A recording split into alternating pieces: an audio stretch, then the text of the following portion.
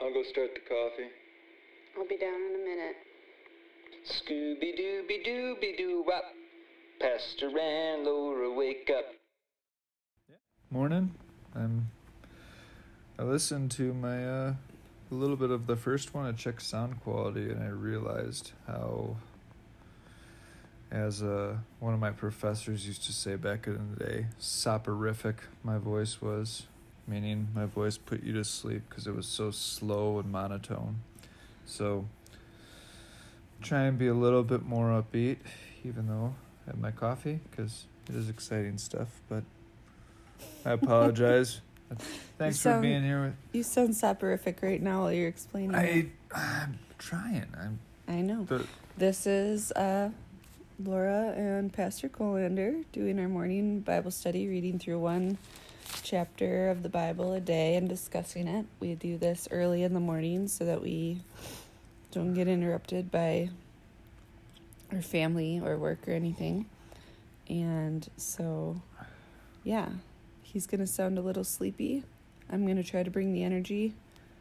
I'm reading. He's following along in the Greek. We're starting in Acts chapter 6 today. You're like the color commentary. Just trying to speak at a normal speed. I feel like I'm going to have to speak at... You're like Tony Romo. 1.5 and you're speaking at 0.5.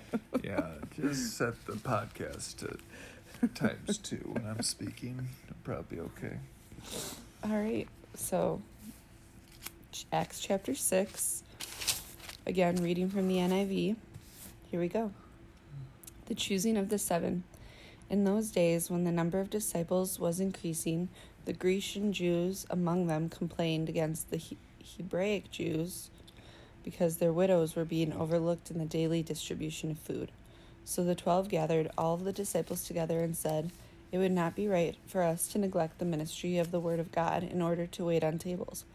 Brothers, choose 7 men from among you who are known to be full of the Spirit and wisdom. We will turn this responsibility over to them, and we will give our attention to prayer and to the ministry of the word."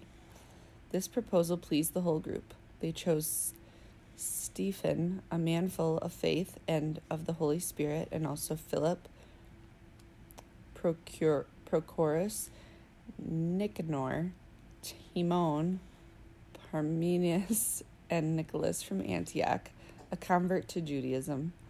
They presented these men to the apostles, who prayed and laid their hands on them. So the word of God spread. The number of disciples in Jerusalem increased rapidly, and a large number of priests became obedient to the faith. How'd I do on the names? Did great. Well, I know it's not important how they're pronounced. It's important what they did. Yeah, I mean, there's some things to remember. I mean, these are kind of minor names, I guess, but I always just tell my catechism kids, just take the first letter of the name and make up a name after it sometimes, if that just helps you read through. But you did a great job. They were good. What do you have to say about this, or any questions? I think that it's good. It's a good lesson to think about, because it's that way in our churches. Sometimes everything falls on one person, the pastor, and there are things in our ministry like taking care of each other, like we talked about in the last couple podcasts about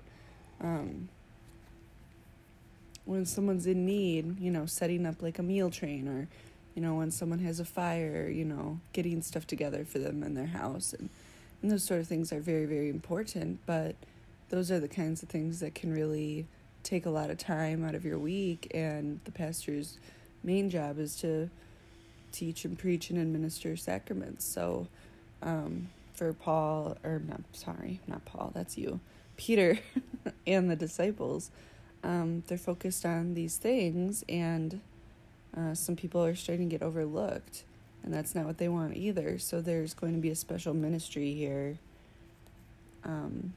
the caring for others ministry. I don't know what we would call it now, like in our churches. Some churches probably have a name for it. I'm blanking out. We have hospitality, love fund. Yeah.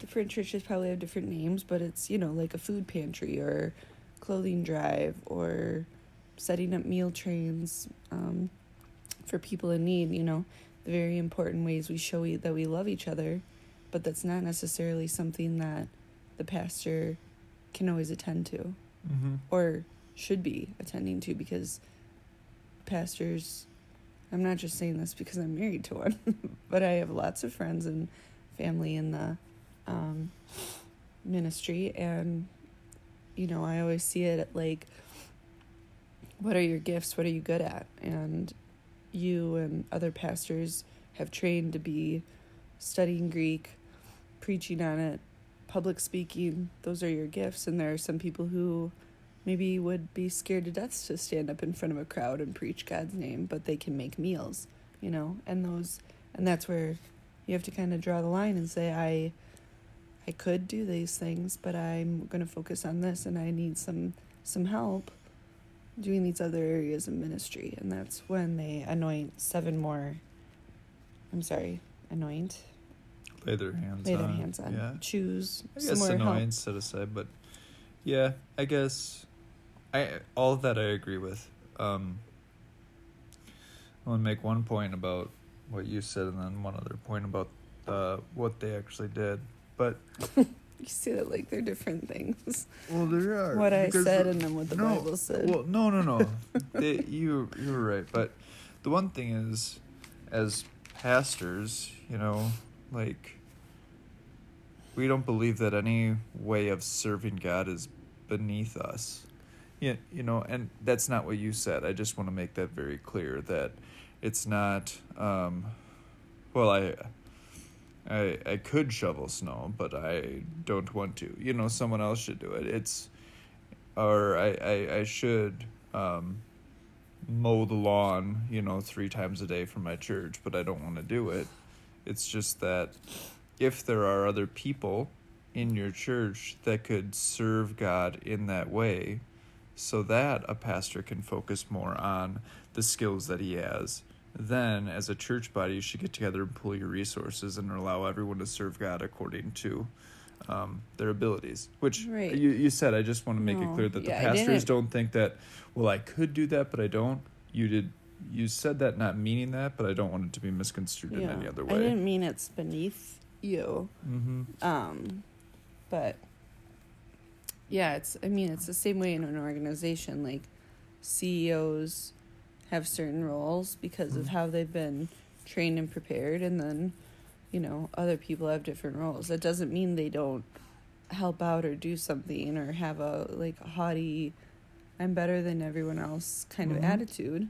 You can see a CEO at a big company walking down the hallway picking up trash, showing they care. They're not the janitor, they don't have to do that, but they do, because they care for the organization and every, I'm just saying that's not their full-time job. Of course they do those things, but they say it's a better use of my time to hire a janitor than for me to be the janitor.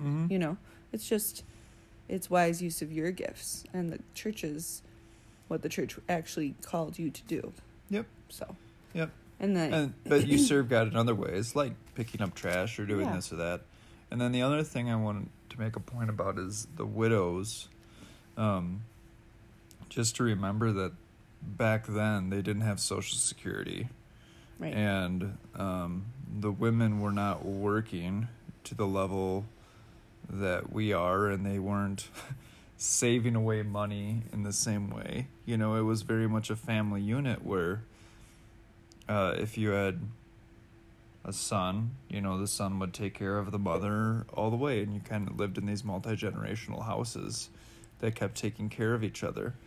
So the widows that are here are completely reliant basically on the church, or mostly reliant on the church for just survival, rather than kind of the way that we normally do things. I mean, the food pantry and things are one, but someone's in great need because of a tragic event, and we help them out for a short period of time get back on their feet.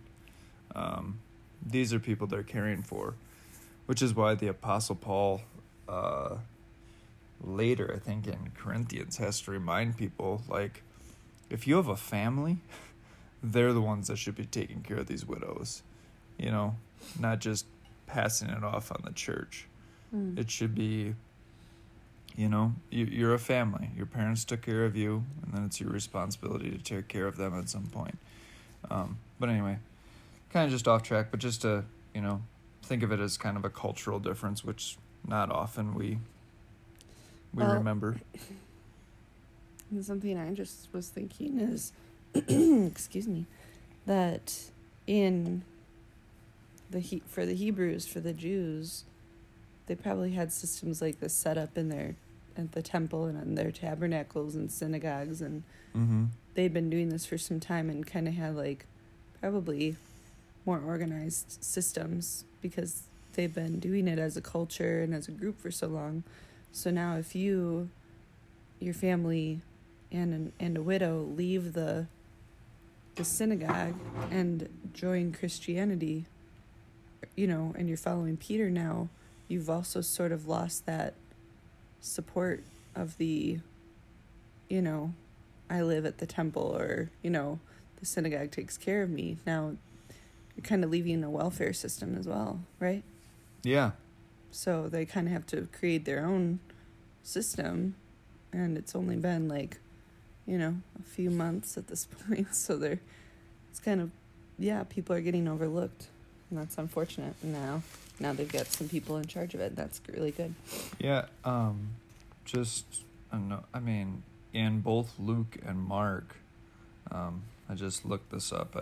Didn't have it off the top of my head, but Jesus calls out the Pharisees and says about them that they devour widows' houses and for show make lengthy prayers.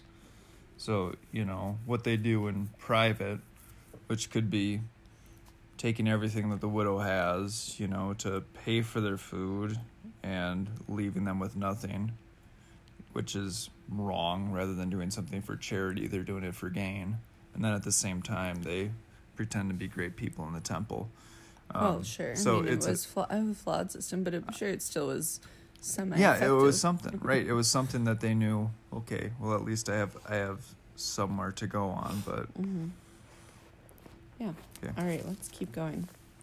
All right. I have a problem where I always want to say Stephen, and I know it's Stephen, right? Well, there was no V noise in the Greek. Okay. So if you want to say Stephen and just, instead of completely just transliterating it, that's fine. I will say it the way that everyone else at church says it, but... There's no other Steve in the Bible. So, if you say Stephen, I'll know who you're talking about. If I switch between, I'm still talking about the same person. But Stephen seized. Okay. So, Acts 6, verse 8. Here we go. Now Stephen, a man full of God's grace and power, did great wonders and miraculous signs among the people.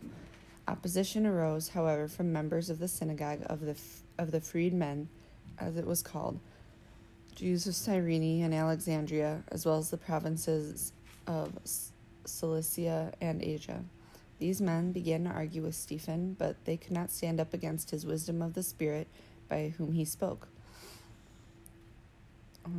By his wisdom or the Spirit by whom he spoke. They secretly persuaded some men to say, "We have heard Stephen speak words of blasphemy against Moses and against God." So they stirred up the people and the elders and the teachers of the law. They seized Stephen and brought him before the Sanhedrin. They produced false witnesses who testified, "This fellow never stopped speaking against this holy place and against the law. For we have heard him say that this Jesus of Nazareth will destroy this place and change the customs Moses handed down to us." All who were sitting in the Sanhedrin looked intently at Stephen, and they saw that his face was like the face of an angel. That's the end of chapter 6. The rest of Stephen's story will be tomorrow. Okay. All right, so clear a few things for me here. He had opposition from the synagogue of the freedmen. So these are like Pharisees and Sadducees. This is not a group inside their Christian group, correct? That's the way I understood it, but I don't think I've ever researched it. What verse is that in exactly? 9. 9? And the note I have in my Bible says, people who had been freed from slavery, they came from different Hellenistic areas. So they are Jews, still part of a synagogue. That's how I read it. Mm-hmm. So he's got opposition, just like Peter and everyone else and Jesus had, from people who want everything to remain the same. Correct? Yes. Yep. Yeah, so they were former slaves, and as you said, and had their own synagogue, so they're still of the Jewish faith. And for whatever reason, that sect got into it with him. So they stirred up the people to produce false witnesses, saying that Jesus will destroy this place and change the customs. So sort of like Jesus' story, people came with false stories, trying to get him in trouble. They wanted to catch him doing something wrong, but the part where it says they couldn't stand up to him because of his wisdom and the spirit by whom he spoke. So nothing that they say really, they can't argue with him or his teachings, because God's telling, the truth, and they're not. But then they still get him on trial before the Sanhedrin, and his face is like the face of an angel, so it's like glowing or something. Yeah, that's the way that it would be, glowing or seeming like it's emitting light in some way.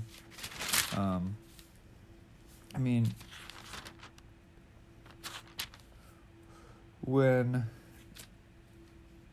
the Pharisees were coming after Jesus, it's something that they said, that Jesus had to defend himself, that I did not come to abolish the law, but to fulfill it. Mm-hmm. Because as he would be walking through, which may have been a lesson that the disciples taught, like the fields, and they were picking grain on the Sabbath day. They were working on the Sabbath. With just eating grain. And yeah. Jesus says, man was not made for the Sabbath, but the Sabbath for man. Meaning that God didn't make laws and then create man to fulfill those laws. He created laws to help man. Like the Sabbath is rest. We should take time to be with our God and be with our family and have physical rest.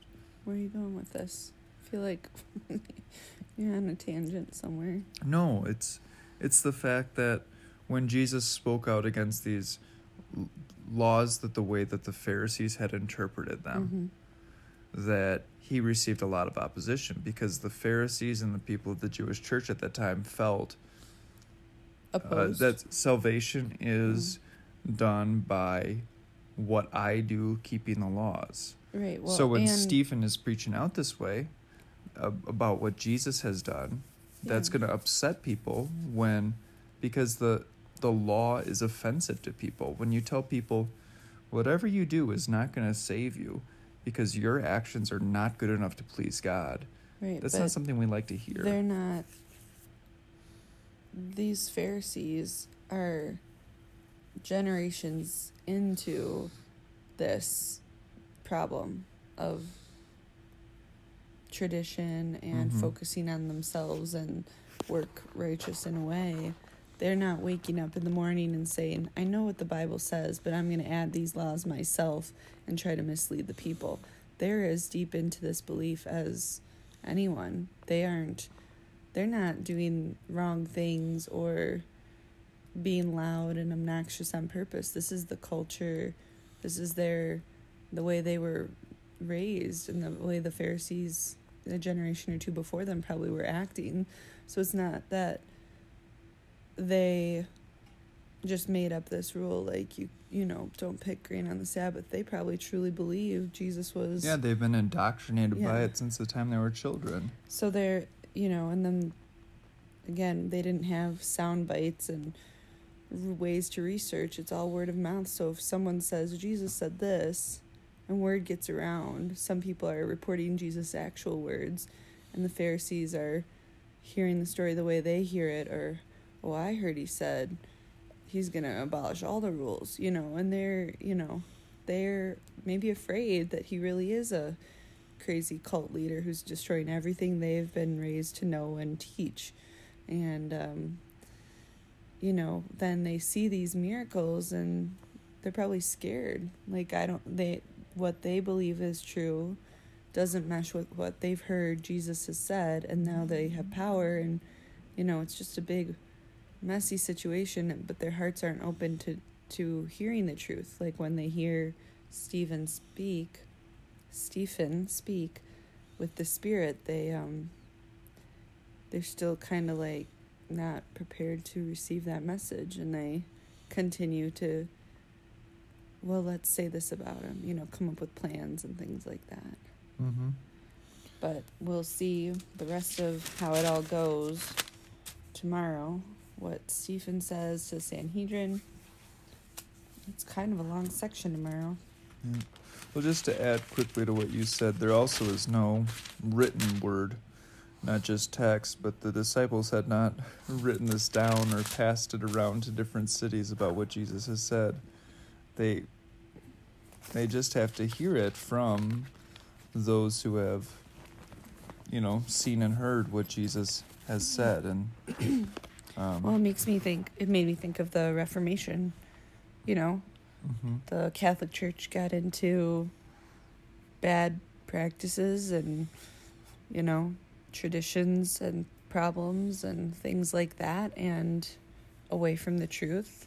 Mm-hmm. And when one person said, hey, this is what the Bible actually says, you know, goes before courts and hearings and things like this, where people are trying to say this is too revolutionary, or this is not what we've been doing for the last, you know, several years. Your new idea threatens me, where they're not kind of realizing our ideas have gotten off the correct path. Mm-hmm. You know, and that's where maybe the Pharisees are like, they don't even see how far off they are. They're so clouded.